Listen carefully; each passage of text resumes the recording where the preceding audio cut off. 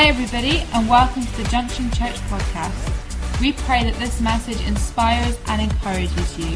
If you would like to find out any more information about us, then please visit our website at www.thejunctionchurch.com. Thank you for listening. I want to preach to you today. I want to talk to you. And I'm a preacher, and so I can preach, but I'll probably break into it's like, a guy trying to, speak one language. I want to actually just talk to you. And in fact, I'd only like to talk to you, so if everyone else could leave, except you. I want it to be that personal. I think I've got a challenge for you, and that's good amongst friends. So I've got some scriptures I want to read, and the title of what I want to share is called The Peripheral Christian. Now, I want to just, I want to establish the flow of this so you don't go the wrong way.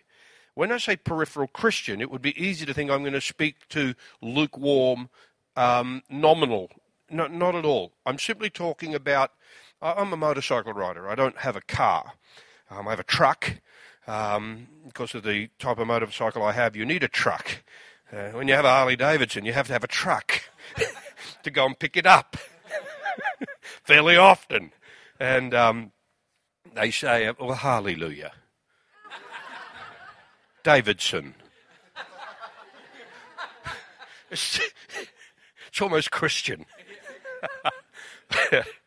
But so if you know a motorcycle rider, or a scooter rider, whatever, or a bicycle rider for that matter, they have people with lots of stories about people trying to cut them off and run them down because, and the driver always goes, "Oh, sorry, I didn't see you."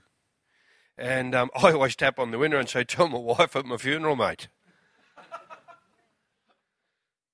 But the problem is the way we were taught to drive. And I'm not sure if this is consistent here.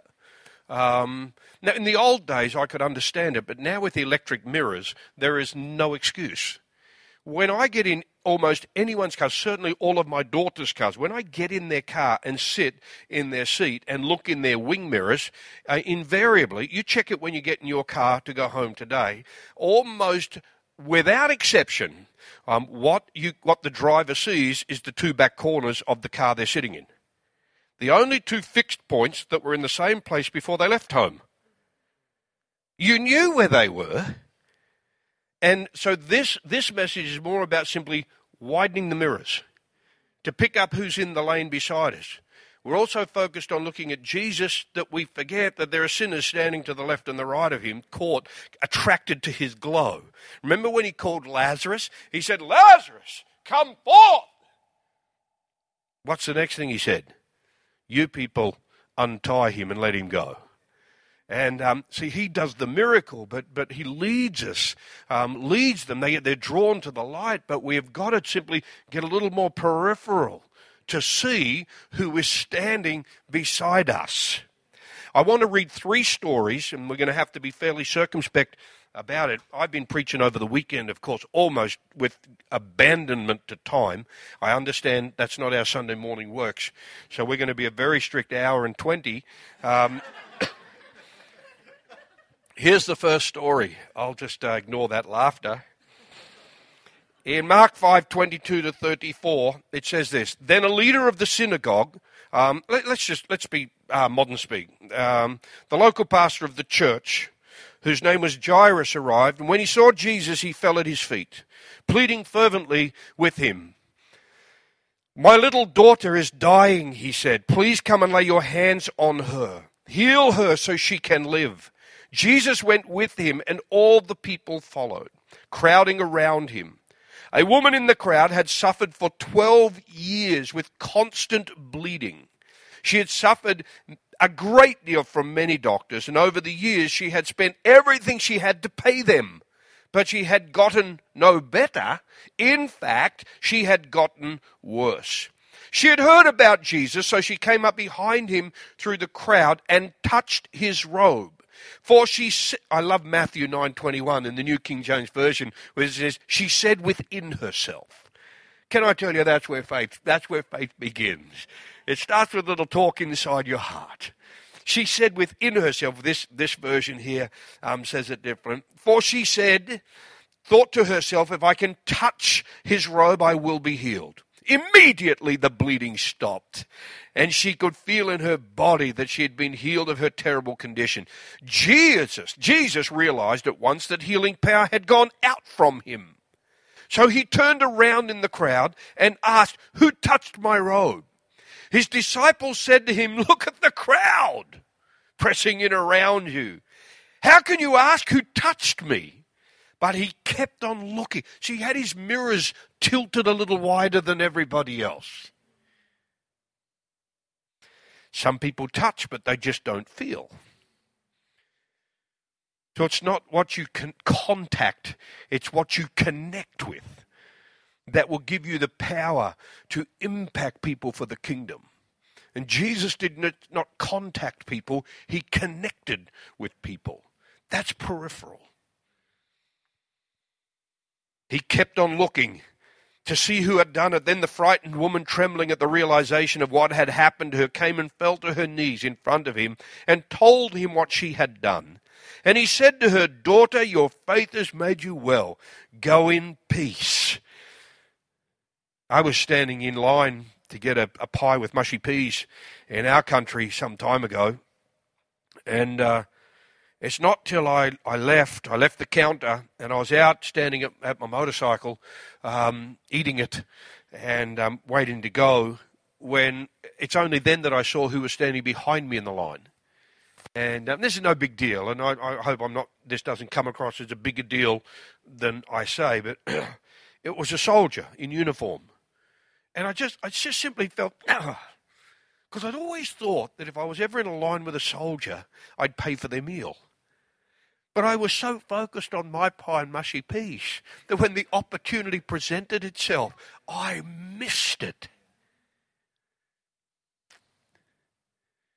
I've had the opportunity a couple of times since, and I've not missed it. I've not been so dull, or daft, as the English say. They were daft. They could see the contact, but they were not sensitive to the connection. But Jesus was. Let me read another story to you. Mark 10. The setup is that Jesus has just left Capernaum. He's en route to Jerusalem in the south. And so they're passing through a town or city called Jericho. And on the road out of town, the following story takes place. Mark 10. Then they reached Jericho, and as Jesus and his disciples left town, a large crowd followed him. A blind beggar named Bartimaeus. Now, Bart means son of. Timaeus is his dad's name. So we actually don't know if his name's Nigel. All right. He was not important enough in the scheme of things to have a name or a description. He's just, the son of Jack. All right. And was sitting beside the road. When Jack's son heard that Jesus of Nazareth was nearby, he began to shout out, Jesus, son of David, have mercy on me. Be quiet, Jack. Many of the people yelled at him. Son of Jack. His name was Daniel.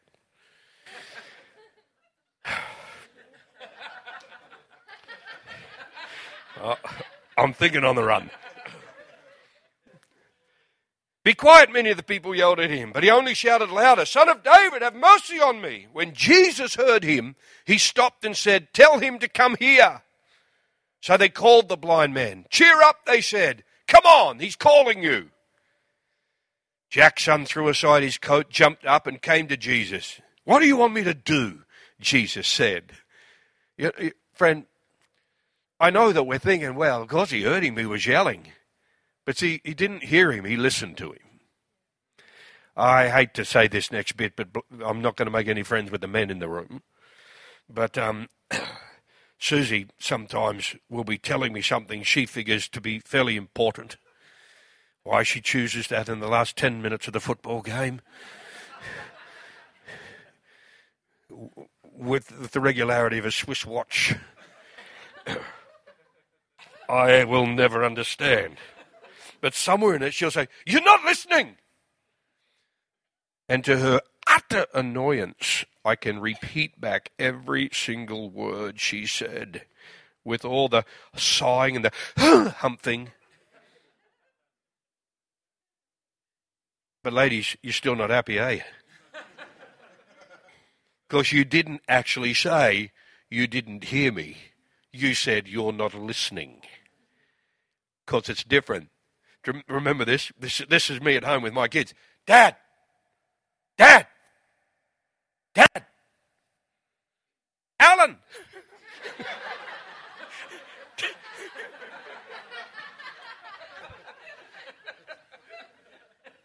Still got a bit of the NRG anointing. Get back to Sunday morning. Oh, God. No, but this is my kids, seriously. As soon as you remember this, you know where I'm going with this. Dad! Dad! Dad! Dad! Steve! See, I'm immune to the word dad. That always costs money. Seriously. I'm a father. You look in the dictionary for the definition. Man with photos in his wallet where his money used to be. Yeah, you hear me? So it's like, I just don't hear that word. Now, it's scientifically impossible for me not to have received the sound, but I didn't listen. Steve, oh, that could be a coffee opportunity, That's a different word. And so that was the joke around our family. How come you don't respond to Dad? I said, you'll know one day, mate. Yeah.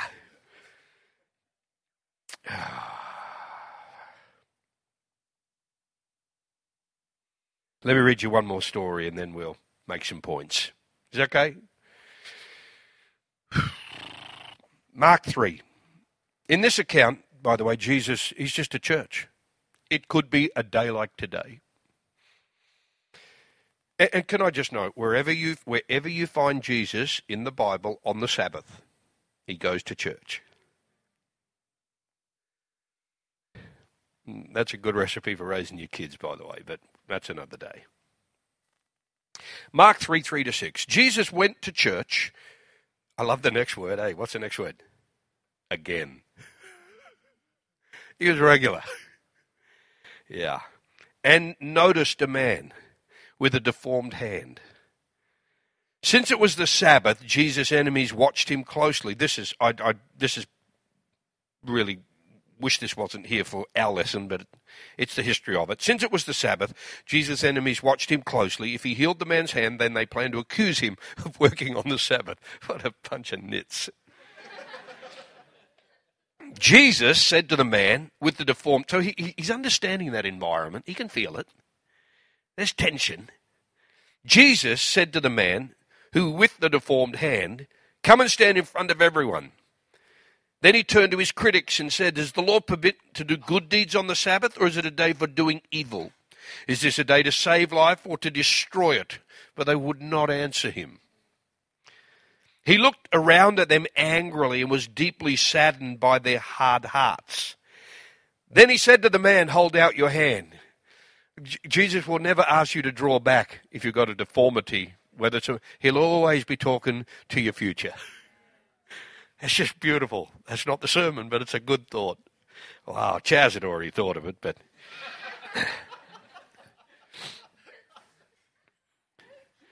So the man held out his hand, and it was restored. At once the Pharisees went away and met with supporters of Herod to see how they might kill him. Now, here's just a couple of thoughts.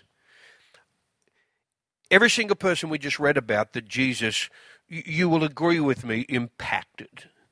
And we've got a blind man can now see. We've got a lady that's now, after 12 years of not just a physical condition, but a bank drain, has been immediately healed. And you've got a fellow here, that was faithful enough to come to church with his predicament. Listen, the church is the best place to have your worst day. I'm here to tell you that. My dad left my mum when I was 13 years of age, and there were 11 children still at home. She just decided, I'm going to plant the church. That's where I'm going to be. And the 5 sons she's got, they all follow Christ. And that's not socially the norm. The church is the best place to have your worst day. Just keep coming. Amen. But this is what I want to say to you on this. Two things. Number one, the person that is impacted is not the reason he was there. You understand? He was going to Jairus' house. This lady was peripheral to what the primary focus was. He was on his way to the next town for the crusade. And Bartimaeus was on the roadside on the way out. He wasn't the reason he was walking that way. He was going to church. He might have been the speaker, I don't know, or he's just coming to worship with everybody else. But there's no thought or leading that this is what he was doing. And here's another thought that I think is important in our day and age. We have a day and age where I think we've crossed the hump of friendship evangelism, and not that we should ever discard that, but what I mean is that we can't impact anyone we haven't built an 8-week relationship up with. What I'm simply saying to you, he doesn't know any of these people. And we still don't know who they are. You understand what I'm saying? It's like I just feel there's something that Holy Spirit wants us to say and wants us to do and wants us to be in this generation, in our lives, for impacting the kingdom, that you don't have to know them. All right, and it's not like, well, but I'm going to work. Who cares? We think these things are peripheral to Jesus, but I don't. I just think his mirrors are wider. Oh, I didn't see you. Well, is that a justification for running over the bicyclist? Or could you have had the mirrors a little? Oh, Jesus, when were you thirsty? When were you hungry? When were you naked? We didn't even see. We were in our lane. We were achieving our destiny. Widen the mirrors, mate. I got a photo of a young lady I'd like to introduce you to. Put your hand up if you know who she is.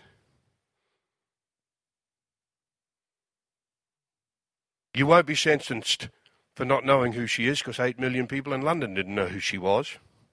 She sat in her flat for 2 years dead, and no one missed her. She was 38 years old, had a list of friends. She'd had dinner with Stevie Wonder. She'd shaken hands with Nelson Mandela. She worked for Ernst & Young. She got caught in a bad relationship, it would seem, and so she moved around. She has 4 living sisters. How can you have 4 living sisters and be dead in your flat for 2 years? The TV was still on. Yeah, you want to find out what brand that was? That's good. Sorry to spoil the moment. Now, to defend her sisters, there were letters piled up behind the door. Unopened, some of them were from her sisters. But 2 years and 2 months, she had a dad. How do you fall through the cracks? They made a movie out of her, and all of her friends talk about what a live wire she was and a lovely girl she was, and yet we missed her. We didn't see her. And if you go to Google, you'll find there's a list of people just like one lady I found on the internet with 42 years in her flat. 42 years. With a cup of tea on the coffee table. We can't afford to miss people. Jesus, it seemed, impacted people. See, we think these people are peripheral. It was just an accident. The woman touched him. He was going to Jairus. I actually don't think it was an accident. I just think he lived with the mirrors wider. And I think, Pastor, you'll remember, I don't know who first said this, I don't know if it was secular or sacred, but there was this big thing that I think has haunted a lot of us pastors, is just saying, just build it and they'll come. Well, they didn't. You built it, you bought it, but I'm not sure if that was from an era when they didn't have fireworks on the beach, mate. You know. And didn't have cars that could get to the big city in an hour. Can I tell you, the new word is build it Now go get them. You built it. Now get out there and find them and bring them in. I feel Holy Spirit's talking to us today. I feel this is our next move. So let me just wrap it up in the next 35 minutes this way. It's a couple of simple thoughts. Number one, you got to realize why you're here. Do you get the feeling Jesus always knew why he was here? You know, for this cause I have come, he said. You know, Peter said, oh no, he said, get behind me, Satan. You are frustrating the plan of God. He just knew I was here. Pastor, we have a car park in our church, and the sun shines a lot as well. And so, but we have people out in the car park to direct people.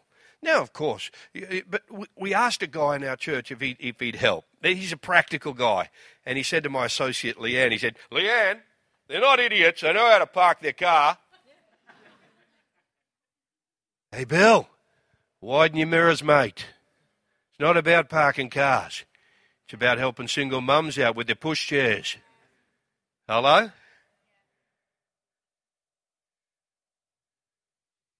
I was walking in the city of Adelaide, the city of 1 million people in Australia. You know when you walk in the city, there's all people walking with you. So you tend to just, subconsciously, you pick a pace that's not the same as anyone else. Well, that gets awkward. Well, I wasn't from that city, so I obviously got the pace wrong. So I'm walking with this fellow. So I didn't know what else to do, so I said, "G'day, mate." And he said, "Hello." So I said, "So you're not from around here?" Because everyone in Australia says, "G'day, mate." And not, "Hello." I think the fact that he was black and from Bangladesh also gave it away. That also was sort of... I said, "You're not from around here?" He said, "No, I'm from Bangladesh." I said, "Oh, great, mate. How long you been here?" He said, "Oh, I got here yesterday." And I said, "Oh, cool." And bang, I'm at my hotel. I'm not walking the street to talk to this jackass. I'm coming back from lunch to go to my hotel because I've got to preach tonight. Why else would I be in Adelaide? But because the mirrors are slightly wider, I said, "Do you go to church, mate?" He said, "Oh, well, but you didn't even build a friendship." "Well, I might never see him again." He said, "Oh, no, I'm a Hindu."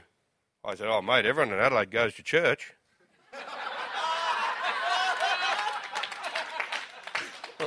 Well, they do. Some go to the beer church. Some go to the football church. Church means gathering of people. Hey, I don't know if he understands the English language, but I said, everyone goes. And so he looked at me quizzically, and I'm at my hotel. That's it. I said, here's the deal. I'm staying here, so I got to go. But if you're in the lobby at 6 p.m., you can come with me tonight. Well, he was there. He was there in the lobby. So I go down to pick up the car, and on the way down, I ring the pastor. I said, Josh Greenwood. I said, "Hey, Josh, I'm on my way. 3 things. Number 1, I'm bringing a mate. Number 2, he's not my boyfriend. Number 3, I've actually never met him before. And number 4, bonus question, I don't think he's a Christian. So if I bring him up to the prayer meeting, easy on the yabba dabba."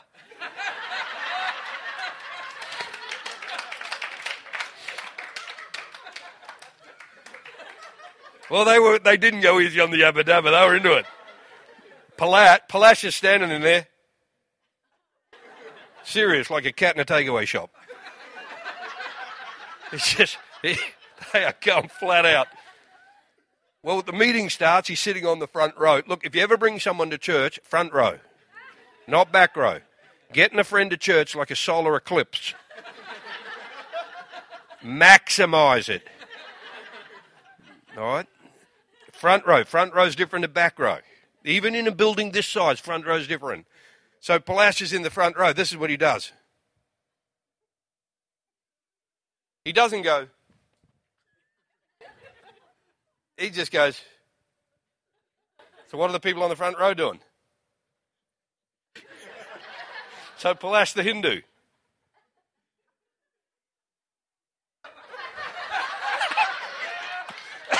thinking, don't turn around. Don't turn around. It stops after the second row. And then you know that moment where they say, now let's worship. I think, what the hell have we been doing? Seriously, what have we been doing till now? So there's a flash.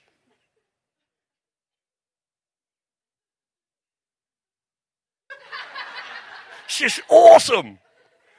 I tell you, he wouldn't have done that in the back row, by the way, even in a church like this.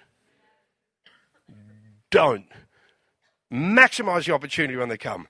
So I give the altar, I get up and I say, folk, I brought a friend tonight, and I told her, I've never met him before.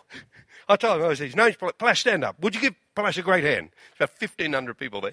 And so they all clap, and I said, Palash is actually Hindu, but it's great to have you with us. And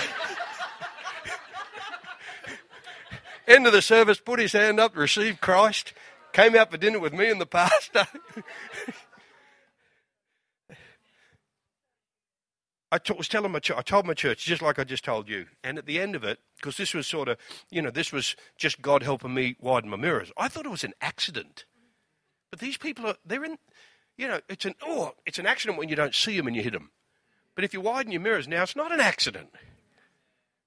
I was telling my church and I said, you know what? They clapped, you didn't, but they did. They clapped when I said he put his hand up. And I said this to him. I said, you know what? I felt like an evangelist. But I so clearly felt Holy Spirit, so don't say that. And I knew it was the wrong thing to say. I said, sorry. I felt like a Christian. I genuinely felt like a Christian. We're the ones that don't drive with the mirrors on the two fixed points. I got the Father, got the Son. That's it. That's all I need. No, you don't, mate. No, you need to widen the mirrors and see that there's people who need to come to Christ.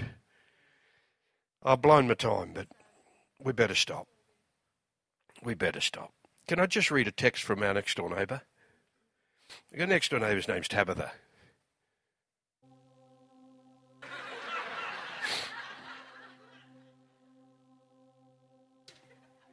Andy, make me look good.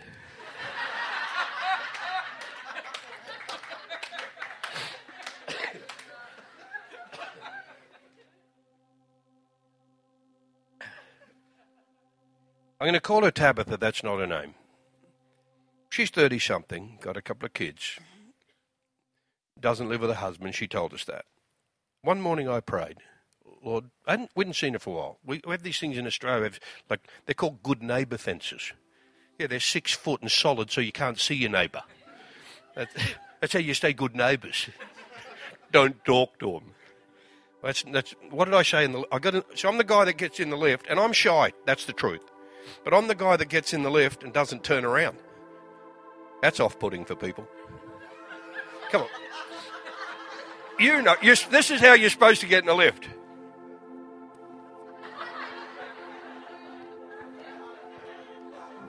But I don't do that. I get in the lift like, how we all doing?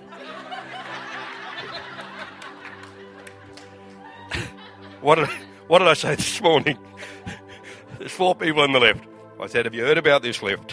And they all look at me and say, see, look, here's the deal. When you talk to perfect strangers, you actually allow them to become a human. See, they've all got the white plugs in. I saw a guy get in the lift not long ago. I'm in the lift. He got in the lift, door's open, he goes, he stands in the corner. I said, you naughty boy. What? So I'm just looking, there's 4 people in the lift this morning at the hotel when we came down to the car to come to church. I said, have you heard about this lift? And they all look at me like, a man's talking in the lift. Like to us. That's not the social rule. It's even worse in a toilet hallway. No one wants to talk to you in the hallway. And don't go like that. How are you? That doesn't work. What happened last night at the shopping centre? I walked out of a restaurant at the shopping centre last night and the bloke, I said, g'day mate. He goes, he just wasn't sure whether I was hostile. And he goes, do I know you? I said, no, I'm from Australia. He goes, it's just being friendly. He says, how are you, mate? I'm true, eh? See, if you open the mirrors slightly, you just allow them to be human. She wasn't in the mirrors, mate. She's a vivacious young lady.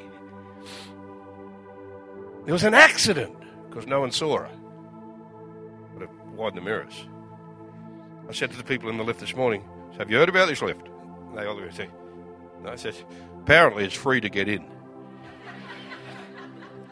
The hotel have asked me to collect the £25 per person on exit.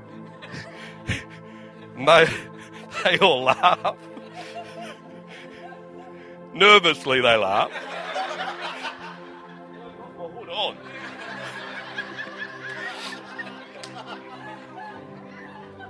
So then I said, I see no one reaching for their wallets. More nervous laughter. I said, okay, this one's complimentary. But next time. And everyone has a laugh. And everyone's a human. We are called ambassadors. 2 Corinthians 5:20. You know what an ambassador is? It's someone from somewhere else with a different set of values. But they're here. They are representing that somewhere else in a foreign place. So we don't take on the culture of the foreign place. We are representing the other place. And where we come from, the mirrors are wider. Thanks for listening. If you have any questions or you'd like to find out contact information or service times, then don't forget to visit our website www.thejunctionchurch.com. God bless.